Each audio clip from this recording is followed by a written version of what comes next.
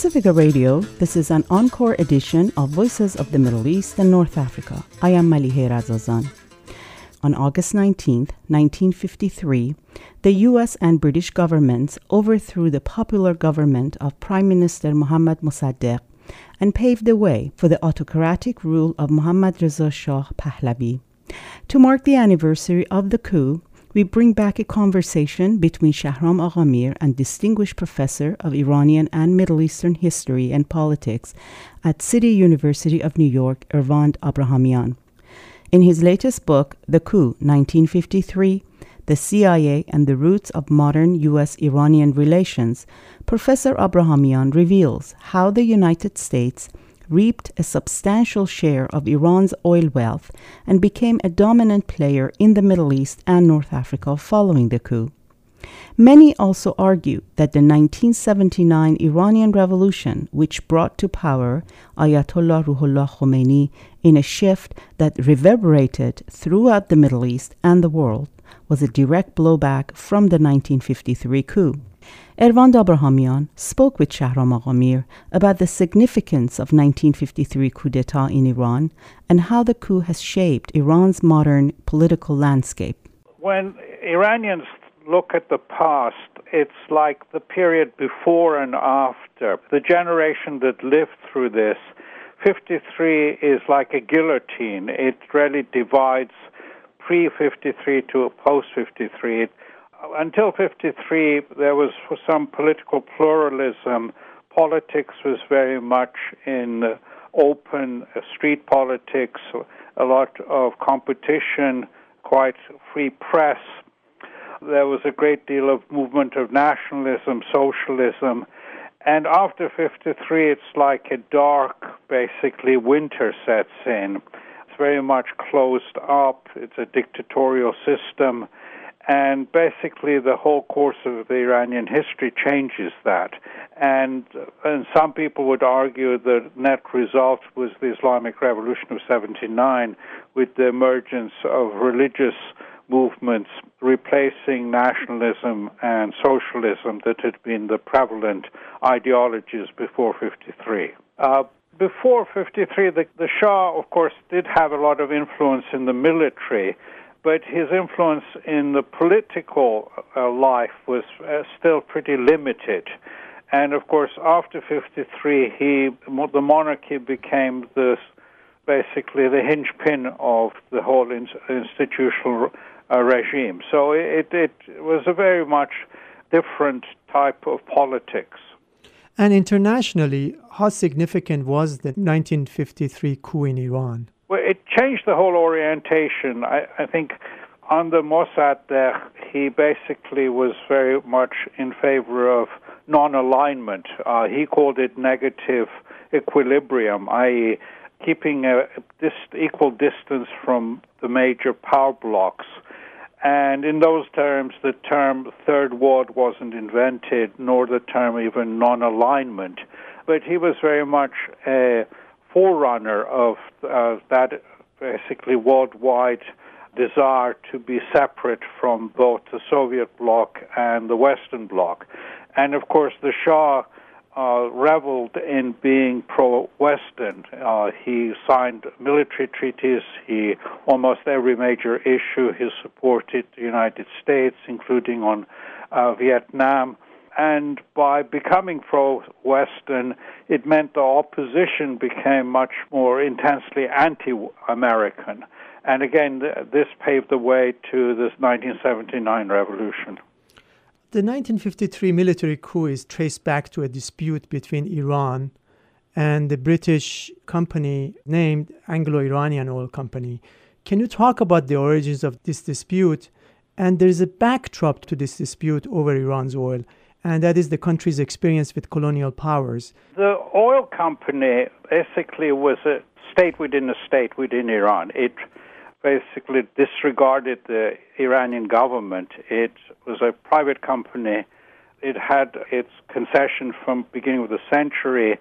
The concession had been slightly modified in 1933, but in fact, it was very much a 19th century type of concession that conceded to the foreign company all rights. It could do more or less whatever it wanted to. It was not accountable to Iran.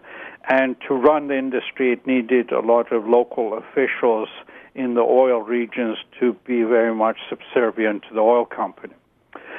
So in terms of sovereignty, Iran saw that its own sovereignty was lost to this British company.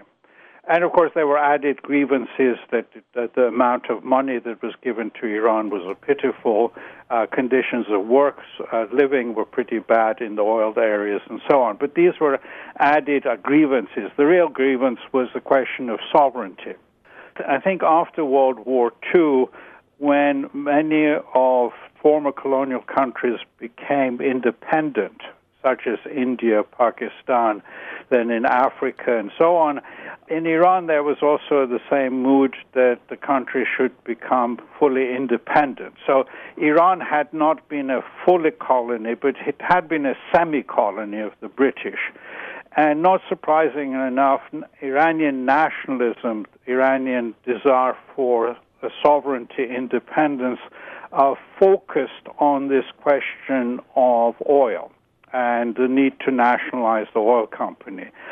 So the oil crisis in Iran wasn't just about money. It wasn't about dollars and cents of how much money to get from the oil industry, but it was a question of sovereignty, question of proving that Iran is fully independent. And to prove that the country is fully independent, the national movement really felt that the oil industry should be nationalized, i.e. it should be taken away from a private British company and should be run by the Iranian state. So this is why the whole issue was very actually potent, very explosive. It wasn't just a question of money, but a question of national sovereignty. And that's why you call it a zero-sum struggle, dispute between Iran and the British government and the Anglo-Iranian Oil Company, which incidentally is somewhat ironic that it was called Anglo-Iranian Oil Company, which everything about it was British, except for the fact that the Iranian labor and Iranian resources were being exploited. Yeah, of course, the name later was changed from Anglo-Iranian to British Petroleum, BP, which is a more actually accurate term for it. You brought up an important point, and this is very well documented in the book, about how this was, again, an issue over who controls Iran's oil resources. But just to have an idea, how were the revenues from the sale of Iranian oil distributed? How did this arrangement look when compared to other petroleum exporting countries and their contracts in the so-called Third World? Well, it was much more unfavorable. The agreement that had been signed in 1933, it basically gave Iran about 20% of the profits. And that was a bit also dubious because the books were not open to Iranian government to see actually what was 20%. So what Iran was getting was really very a pittance. So the American policy was that if the oil company gave Iran 50% of the profits, like the Americans in Venezuela had agreed, and then actually around 1950 also had similar agreements in the Gulf with the Saudis, what was known as a 50-50 agreement. The U.S. argued that if the Britain gave them this would solve the problem. This is why I'm saying it's not really an economic issue, because even if the British had offered 50-50, it wouldn't solve the problem, because Iran really wanted to nationalize a question of sovereignty. It wasn't just a question of better revenues. And people still misunderstand this. It's like saying, well, the 13 colonies in North America should have been satisfied paying the stamp tax, because after all, the stamp tax was a pittance of money compared to the money that was then spent on the Revolutionary War for independence. That obviously is not an argument that would have washed when it is a question of independence, sovereignty, and national independence. So even if the British were willing to give 50-50, for the national movement in Iran, that was not the issue. what they wanted was, in fact, sovereign control over Iran's resources. But the British were intransigent even in terms of giving that 50-50 concession to the Iranian side. Iranian grievances against the British company also had to do with the conditions of the workers in the industry and the companies meddling in Iranian politics. Yeah. The British company's argument was the wages they paid was better than the wages paid in other industries in Iran, which is true enough. But then the question is, what's a fair wage? Is it a going wage at that country, or is it a fair wage that has to be in proportion to profits? Since the profits were incredibly high for the company, the wages they paid may have been better than, let's say, a local farmer paid their tenant farmers or laborers, but the just price should have been much higher to give the workers a living wage. And of course, the oil company also was not at all sensitive to labor issues. It often took a very bad period to suddenly cut wages, cut subsidies for housing, was threatening to actually lay off a lot of workers on the grounds of efficiency. And these issues really triggered a lot of strikes.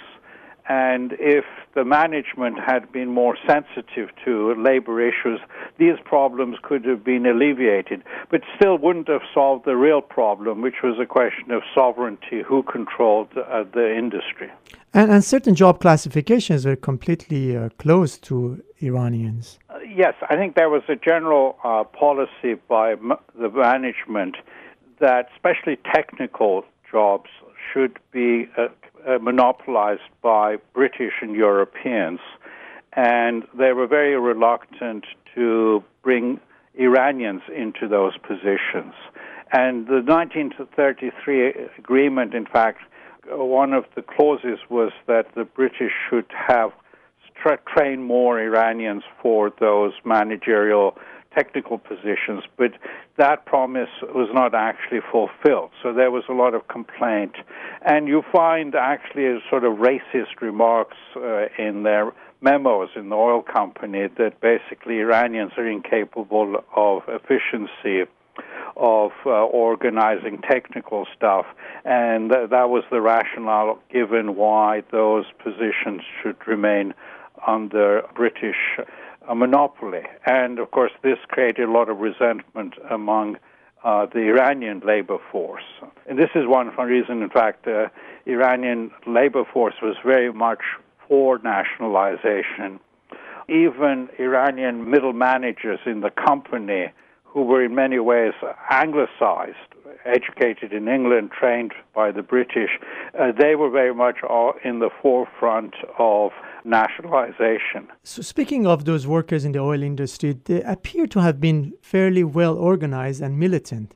As you mentioned, the staged major strikes, this happened in 1929, 1946, and then again in April of 1951.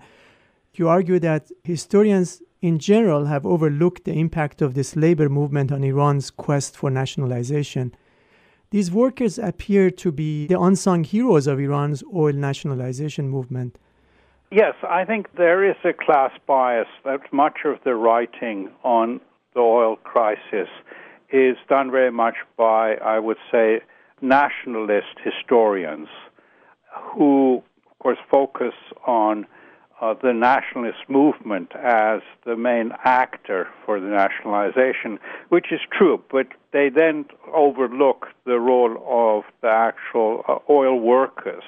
And there was this major strike in 1951 that really shook the country, and that was added impetus for nationalization. And, of course, it wasn't the first time it had occurred. There, every so often you have outbursts of general strikes in the oil industry, and why they don't occur often is mainly because of repression. If you have the government and the oil company working together to round up and expel or imprison any organizers, then they were able to crush opposition. But whenever there's a slight opening of ability to organize, you get these incredibly well-organized, incredible general strikes, one of them being in April 51. The Communist Party of Iran in 1920s and later on the Tudeh Party, which was Iran's pro-Moscow, if you like, Communist Party, was very much involved in the strikes and organizing the labor. Your book, The Coup, not only offers a good analysis of the events and different players involved in those events that culminated in the U.S.-British engineer coup of 1953, but it also offers some very important facts.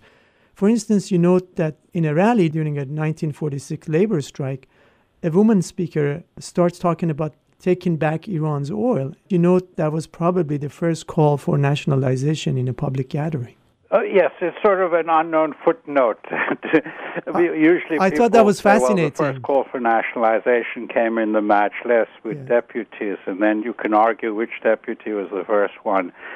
But I found this actually a public speaker in 46 saying that. One could even find earlier period, even maybe in the 20s, someone, if one had transcripts of some public speeches, people already talking about a need to control, have sovereignty over the vital resources. So I think there is also sort of demand from below rather than just purely politicians. You characterize Dr. Mohammad Mossadegh as the champion of oil nationalization. What can you tell us about his background, his political thoughts, and what made him the champion of the nationalization campaign? Well, he's very much, I would put him in the mold of national leaders like Nehru, Gandhi, Nkrumah, Sukarno, in that he feels that countries like Iran should be fully independent of colonial powers. In that way, he's a typical nationalist, and from 1906 had been very much against foreign intervention in Iran. He had been very much against the partition of Iran between Russia and Britain in 1907. He had been against the 1919 agreement, which really made Iran into a vassal state of Britain. So he had a long career of nationalism, and his way of getting Iran independent was what he called it, as I said, negative equilibrium. You don't give concessions to any one side, because if you give a concession to Britain, then Russia will want a concession. If you give it to Russia, Britain will want a concession. Don't give it to America, because if you give it to America, also other countries will want concessions. So for him, any giving of concessions was basically selling the country to foreign imperialism. So in many ways, you can say he is one of the first forerunners of independence movements.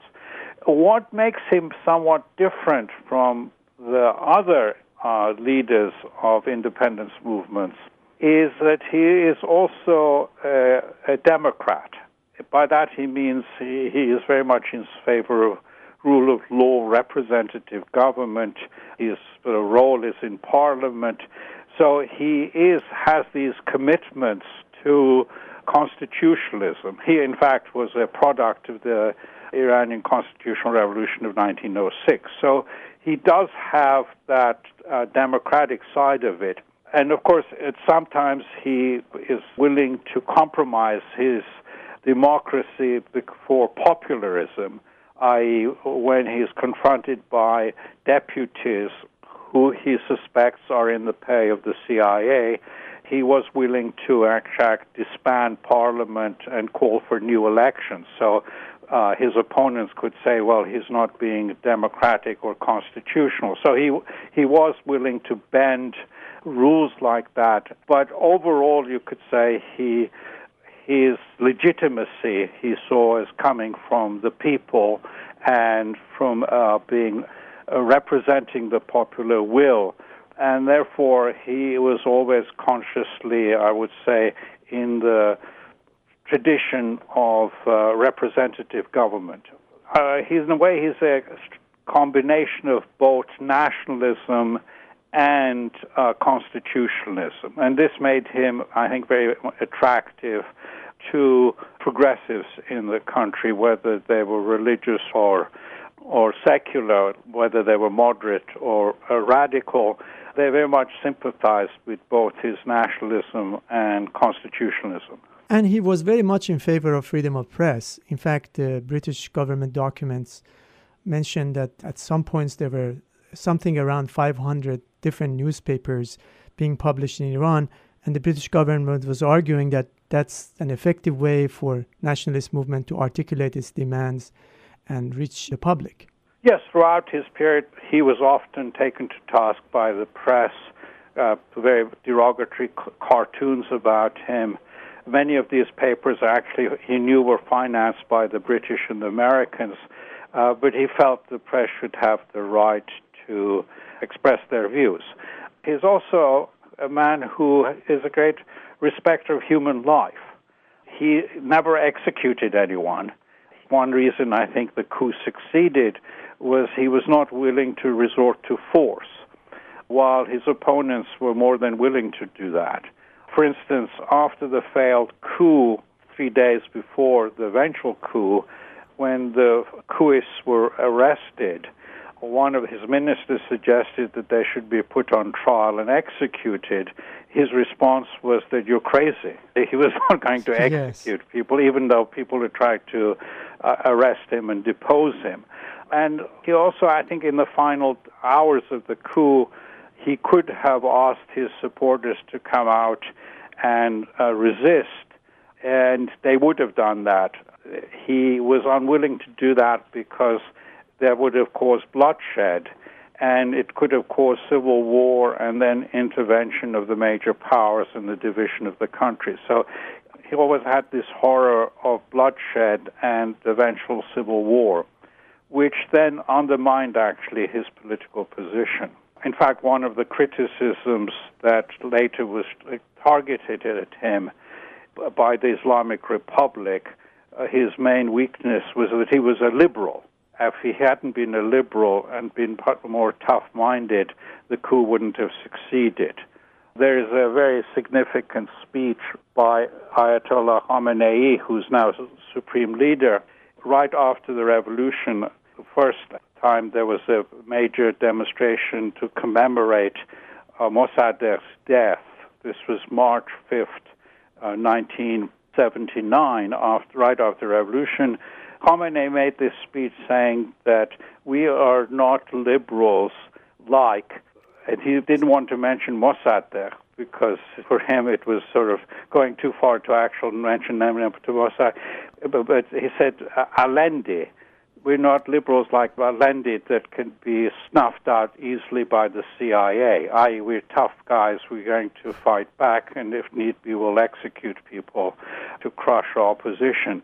But the fact that it was done on the date of the commemoration of Mossadegh, when there was a mass demonstration of secularists in support of Mossadegh, the clear message was that he was criticizing Mossadegh for being too soft-hearted. You write, and this is in your book, Mossadegh's long-standing position was that parties with strict structures and discipline and elaborate programs were not suited for Iran. Moreover, he saw himself as the spokesman for the whole country, not just for any one particular party. In October 1949, he was elected as a chairman of what was known as Jebhe Milli in Farsi, or National Front in English. Tell us about this phenomenon, National Front. How did its formation come about, and what was its platform? And what can you tell us about its social base? Well, the National Front wasn't a party. So what he saw it as basically a broad alliance of organizations, newspapers, professional groups, and political parties who were willing to work together. And the two basically issues that the National Front was created on was one, actually, free elections. And by free elections, he meant a change in the electoral law so that there would be less interference in the elections by the military and by landlords. because from 1906 onwards, there had been occasional elections, but usually they were, in a way, manipulated by intervention of the local military officers and also landlords who could shepherd their peasants to the ballot boxes. So one of his demands, long-standing demand, was to actually improve the electoral system by changing the electoral mechanisms. The other clause with the formation of National Front was, of course, then nationalization of oil. So I would say that these were two basically equally important issues for him. And in 1952-53, when it seemed like he had nationalized oil, he succeeded that, his next venture was really to improve the electoral system. And the day he fell, in fact, he had sent out instructions for a referendum to actually whole-scale improvement of the electoral process. So his hope was that there would be more representative government in future, which would mean less military influence in results and also less landlord influence in electoral results. What are the other important actors in Iran's political scene in the years leading to the military coup of 1953? Well, often people talk about the importance of figures who had supported Mossadegh and then defected, and that this defection explains the coup, so that Mossadegh alienated some of his former supporters and therefore dug his own grave. So this is an argument often used. And of course, the main figure there is Ayatollah Kashani. His defection is often explained to bring in why there was actual street protests in August of 53. The problem with that argument is that if you actually look at the support Kashani and the other defectors had, it was very limited. And when they broke with Mossadegh, most of their supporters actually continued to support Mossadegh. They didn't go with Kashani and the others who defected. When I was working on this 30 years ago, I was convinced that these defections had weakened Mossadegh's position. Because after all, when you have major politicians like Kashani coming out against Mossadegh, you would think that that would have undermined Mossadegh's public support. But the person who actually persuaded me that I was wrong was a CIA analyst, Richard Cottam, who had been there and had actually written a book about this period. He argued very persuasively, and later documents actually support him, that when Kashani broke with Mossadegh, Kashani actually discredited himself and lost most of his support. And many of the clerics even who had supported Kashani continued to support Mossadegh. So nowadays there's a myth that, in fact, the clerical establishment supported the Shah against Mossadegh. It just isn't true. Many senior clerics were apolitical, refused to take sides. A few, like Kashani, opposed Mossadegh, but many other clerics remained very staunch supporters of Mossadegh all the way actually throughout their lives. People like Talagani, Zanjani, and so on, who were prominent clerics, were also pro-Mossadegh, and they never split from Mossadegh. But there were some Islamist groups, such as Fedayeen Islam, that played a role in the coup. The British and Americans were funneling money to these groups. And the Foreign Office cryptically commented, as you mentioned in your book, when they were asking for money for some of these clerics, Foreign Office commented, apparently the wheels of Islam need more lubricating than those of the others. That's an interesting comment. There, you might have to remember, people like Behbahani, Ayatollah Behbahani, who was seeking British money, yes, they never defected from Mossadegh. They had always opposed Mossadegh. That's right. That's So right. they were really part of the opposition from the beginning. So you can't use them to explain that somehow Mossadegh lost support. That's right. You also have an interesting citation in your book. I had never come across that before. A British commander of the Arab Legion in Jordan conveyed General Glob, yes. Yes, General Glob conveyed a message from Muslim Brotherhood in Egypt offering to use its influence to help the British in Iran. Your commentary, of course, is that politics clearly makes strange bedfellows. Very appropriate. How did this come about? Well, I think both the Muslim Brotherhood in Egypt and also the Fedayeen Islam in Iran, they were also highly opportunistic. So they were, in public, they would be very anti-imperialist and so on. But if they felt their organization could gain something, they were quite willing to either work with the Shah or with the British.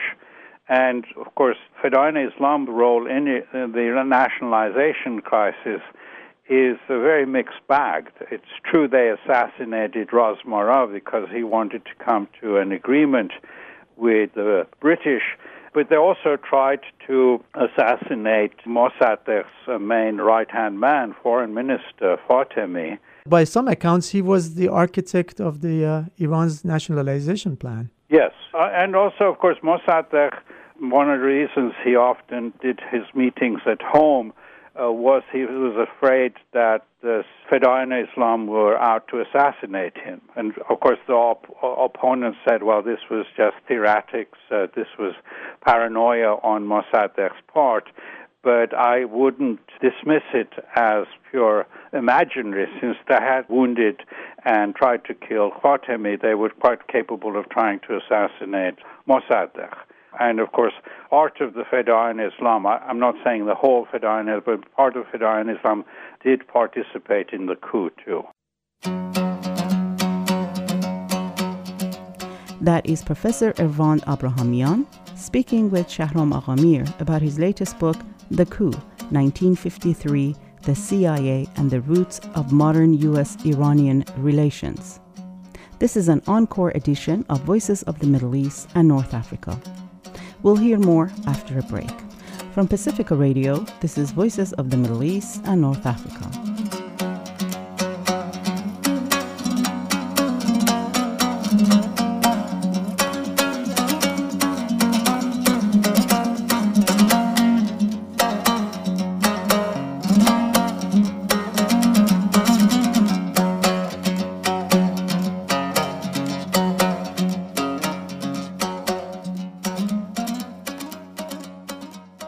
You mentioned briefly that ever since the 1979 revolution in Iran, the current regime has had an uneasy relationship with Mossadegh. It glorifies Ayatollah Kashani, and it condemns the 1953 coup that brought the Shah back to power. But there is no mention of how Kashani embraced the coup. They have decided to write a new narrative. Yeah, Kashani followers have this explanation, which is hard to buy, but this is what they claim. They claim that Kashani was the real head of the oil nationalization movement, that Mossadegh was secondary to it, so that basically the whole nationalist movement was led by Kashani. And therefore, when there was a split between Kashani and Mossadegh, it was really Mossadegh who split. And once he split, Kashani sent a letter warning Mossadegh that the British and the Americans were going to organize a coup against him, and that Mossadegh should see the light and come back and give support to Kashani. There is such a letter, but it was probably post-dated after the coup, so it's probably later forgery. But this is sort of the narrative the Kashani supporters give, that they blow up the role of Kashani and argue that if Mossadegh had taken Kashani's advice and remained faithful to Kashani, the coup would not have occurred. Officially, the government keeps silent on that, but right. You find Kashani's grandson and relatives peddle this argument. Professor Abrahamian, we mentioned the oil workers and the general strike of 1951. On April 25th, a day after the general strike ended, Mossadegh submitted to the Majlis, the Iranian parliament, a detailed nationalization bill. Meanwhile, the Majlis offered him the premiership. Both the Majlis and the Upper House Senate approved the bill, and the Shah put his signature on the nationalization law on May 1st. How did this come about? The parliament in general, the legislative branch, was clearly not stacked in favor of Mossadegh, was it? No, I mean, the National Front just had a handful of members. Here you can see the actual influence of public influence. This was a national issue, and much of the country was very much in favor of nationalization. So it was like, calling for national independence. No politician in their right senses is going to oppose national independence. So even the deputies who were pro-British and historically had been always identified with the British, they basically went along with it because it would have been political suicide for them to come out against nationalization. So it was very much influence of public pressure, not just in the streets, but, in professional groups, students, and also in the press. You find in that time there's a very lively press, and every newspaper was in fact in favor of nationalization. So the whole national mood was united in this. And you can see a verification of this. George McGee, the American Assistant Secretary of State, who throughout this crisis was the main American official dealing with the Iranian oil crisis, he rushed off to Tehran from the United States in order to prevent the nationalization bill being passed. He thought he could get the Shah not to sign the bill because, after all, the law eventually has to get the Shah's signature. And once McGee got to Tehran, he discovered that the mood was such that there was no way he could talk the Shah into not signing. He had to sign. So from then on, McGee's role was that, the best thing was to accept the principle of nationalization, but try to get a settlement where nationalization would not actually be implemented. And that brings us back to the point that at the beginning of our discussion here, when you talk about George McGee rushing to Tehran to advise Britain to make quote-unquote generous offers to avoid nationalization, he actually admits in his memoirs, as you cited in your book, both we and the British very much wanted to avoid the nationalization of the AIOC concession. And this is referring to Anglo-Iranian Oil Company. He goes on to say this would be bad for AIOC and Iran. It would jeopardize concessions held by the US, UK, and other firms around the world. This was the bottom line. I mean, for America, nationalization of the Anglo-Iranian Oil Company wasn't just the problem for Britain, because if nationalization succeeded, it would be a bad example. It would have a domino effect that other oil countries, and not even oil countries, other countries with important resources would get the insidious idea that they should have control over their own resources. So from the very beginning, the British and the Americans really had a common interest in making sure that nationalization was not a success. In Iran, this was often not realized because the Americans had criticized the Anglo-Iranian Oil Company. The American ambassador was quite a vociferous critic of AIOC, and people therefore took this to mean that there was major rivalries between Britain and the United States, and therefore Iran could use United States against Britain. This was a complete misunderstanding of the situation. The differences between U.S. and Britain wasn't over nationalization. Both of them were adamant against nationalization. The difference was that America felt that the AIOC had been too greedy, not offering Iran 50-50 agreement, and that if Britain had offered the 50-50 agreement, this mess would never have started. And therefore they blamed the oil company for this.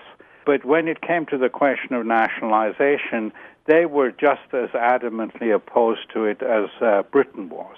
Unsurprisingly, the U.S. oil companies displayed their class solidarity with Anglo-Iranian Oil Company, the British company that had oil concessions in Iran.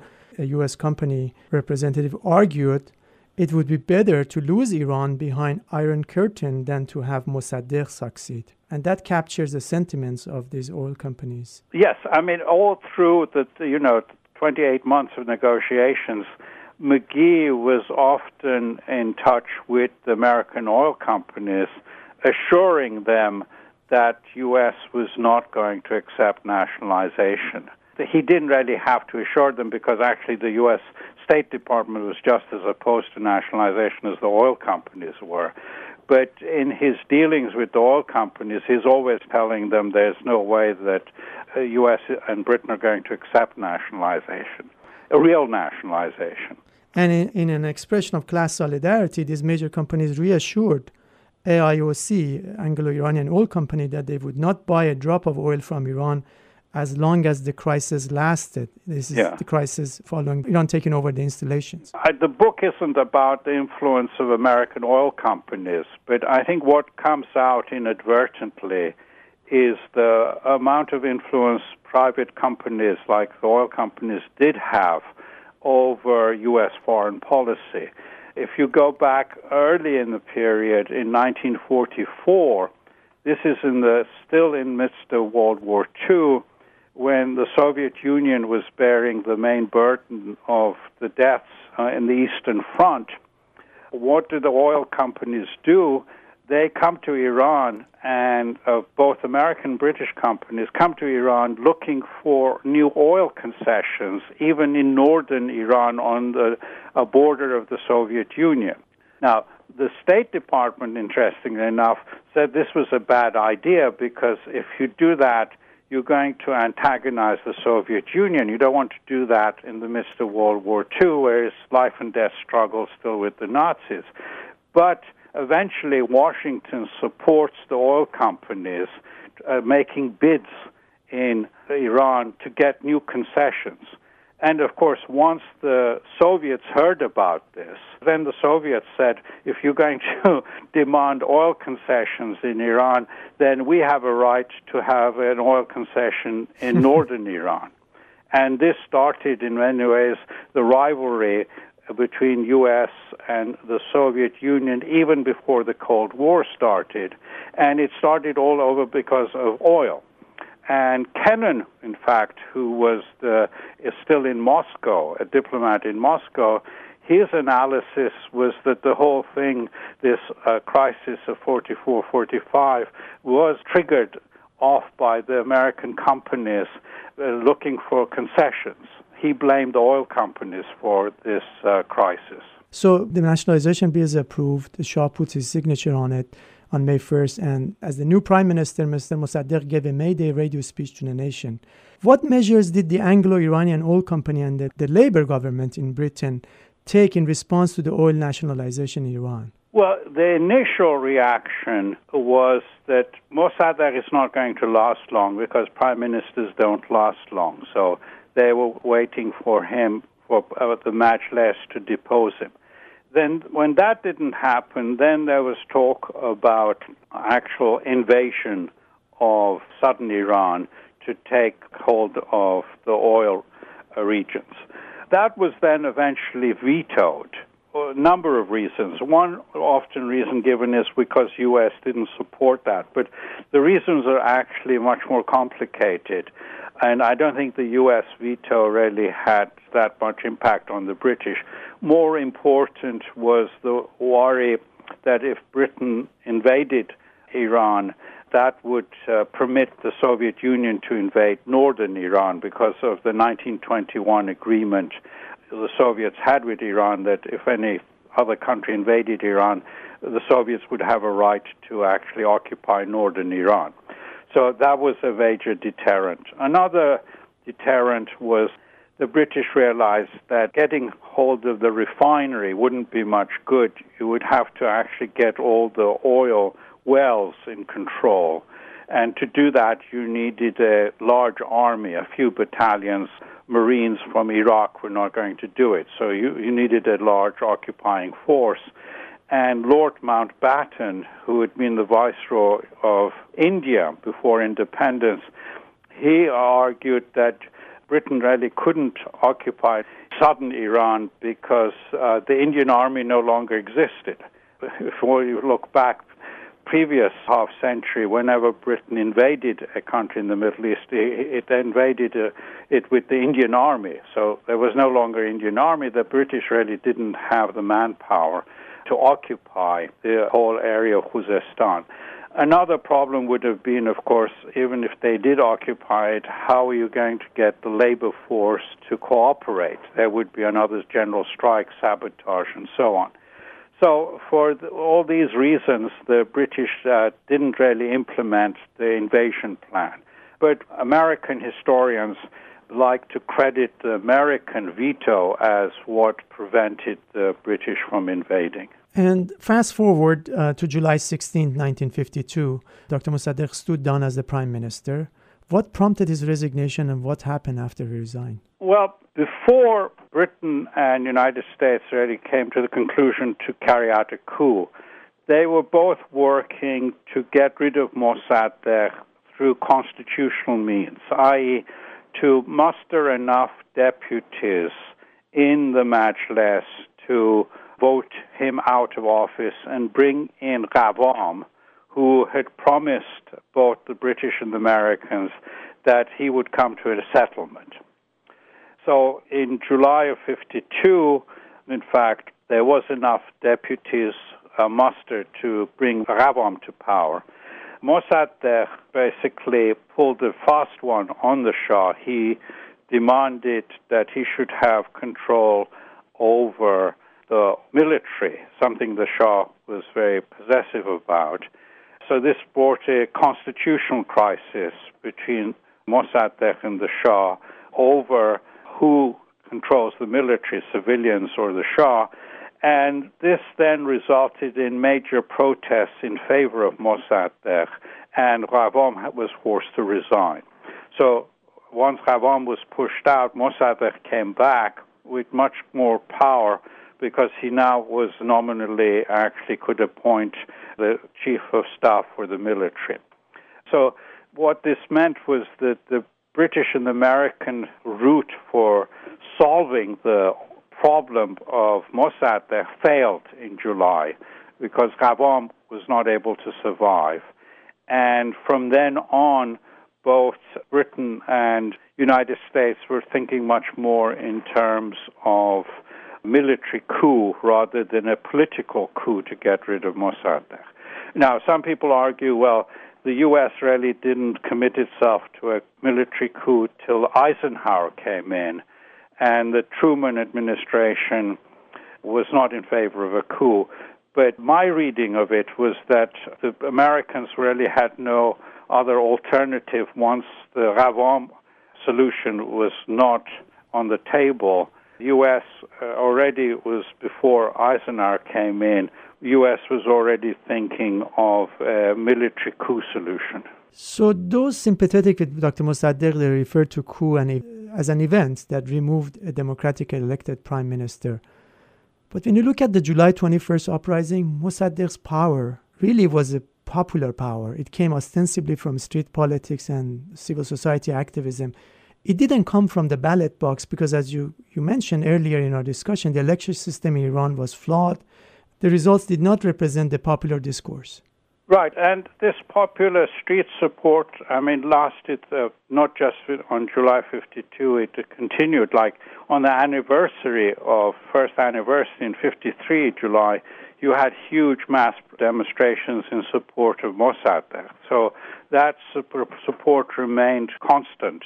And if Mossadegh had wanted to, I think he could have called on that support to come out on the streets, even on Mr. Hashim Mordad. The 1953 coup was named Operation Ajax, had two components: turmoil to destabilize the government and a conventional military coup to topple the government. In summary, what were the measures used to prepare for this coup? Well, part of the destabilization, it had many components. One was, of course, economic. which the British had done already a year before. The Americans actually added to this by saying that they would cut off aid. There was some little aid going to Iran, and this was seen as a sort of psychological thing, saying, well, the U.S. was not going to give more aid. Another part of the component was that the press and the governments would say, well, Mossadegh is paving the path for a communist takeover, that the communists are preparing for a coup, and that if we don't step in, basically the country's on the verge of communism. So if you look at any of the newspapers in Britain or America in early 1953 all the way to the coup, they're basically highlighting the so-called communist danger and even actually exaggerating the size of two-day demonstrations to get to the public in the West the idea that really this is a country about to become communist. Then other aspects of the coup was to try to, of course, woo away Mossadegh, former Mossadegh supporters. So Kashani, I mentioned, there was a very systematic policy to attract him away. So you get long, actually, interviews between Henderson and Kashani. We don't know what was said there because those transcripts are still kept secret. And this is Loy Henderson, yes, the U.S. ambassador in Iran. And you can get some flavor of it because you get also a lot of string of American journalists appear in Tehran, always give flattering interviews to Kashani. They basically flatter him with saying that you're not just a great leader of Iran, you're a great leader of the whole Islamic world. You even representing the downtrodden people of Ireland and so on. So this actually, I'm sure, boosted up Kashani's ego and made him much more susceptible to thinking that his future lay in undermining Mossadegh. Then there were other, actually, projects of undermining. One was to actually print a lot of forged Iranian banknotes, flood the place in order to undermine the economy. Now, we can't tell from the published declassified documents whether that was implemented or not, but it was part of their actually scheme to undermine the economy. You can say dirty politics of manipulating even finances of the country. Another part of it was to get articles that were written by the CIA, MI5, actually published in Iranian newspapers denouncing Mossadegh. So one famous one denounced Fatemi as being actually a heretic convert to Baha'ism, Christianity, and so on, all of which, of course, was highly dangerous when you're dealing with Fedayeen Islam fanatics. So in a way, this was an incitement to assassinations. So this was all you can say, in a way of preparation for the coup. Then the actual coup itself had two components. One, what they called the quasi-legal component, which was that the Shah would sign a decree dismissing Mossadegh as a prime minister, and another decree appointing Zahedi as prime minister. And they called this quasi-legal because by their reading of the Constitution, which wasn't accurate reading, but their reading of the Constitution was that the Shah had the authority to appoint and dismiss prime ministers. That wasn't actually the true meaning of the Constitution, but that's what the royalists and the CIA decided they would use that. And once that failed, of course, the abortive coup was that the colonel from the Imperial Guard came to arrest Mossadegh with this decree of the Shah dismissing Mossadegh. Mossadegh, of course, said this can't be a true document. It's a forgery because the Shah doesn't have the authority to do this. And Mossadegh instead had the colonel arrested. So that part of the coup failed. But then the other part of the coup, the real part of the coup, the military side of the coup, was to get the tanks that were in 5 different barracks around Tehran into the city and to occupy the strategic points in the city, including Mossadegh's home. And that part of the project was, in fact, then implemented on the actual coup.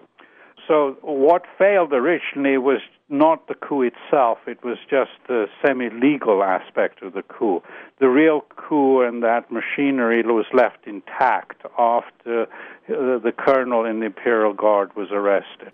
You start your final chapter by this sentence from William Shakespeare's Julius Caesar: "The evil that men do lives after them." And your chapter is titled The Legacy. And what is the legacy of 1953 coup inside Iran and at the international level? Well, the coup basically foreclosed any possibility of liberalism, secularism, socialism in Iran, and that paved the way for the emergence of religious movement, what generally known as fundamentalism. So what we have now as a clerical republic is in a way an unforeseen consequence of the coup.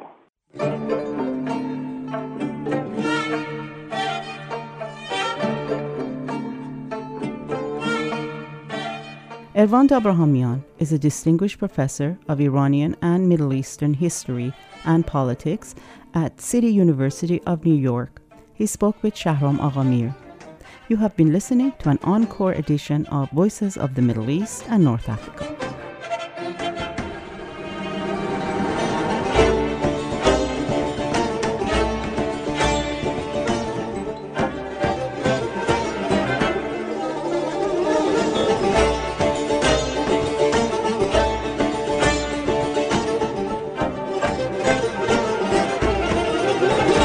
هر بالش خونی خسته از راه دراز گاه نزدیک زمین گاه در اوج بود. And that's it for us this week. Voices of the Middle East and North Africa is produced at KPFA Studios in Berkeley. To get in touch, you can call us at 510-848-6767, extension 632, email vomekpfa@yahoo.com, connect with us on our Facebook at Voices of the Middle East and North Africa, or follow us on Vomina Radio. Please join us next time for another edition of Voices of the Middle East and North Africa. سایه گستر شود آن سوی دریای پرآوازه پاس برمیان رودا تا فراسوی عرش سرزمین آرام زادگوم مادان پس دگر سو بر فراز سیستان و مکران.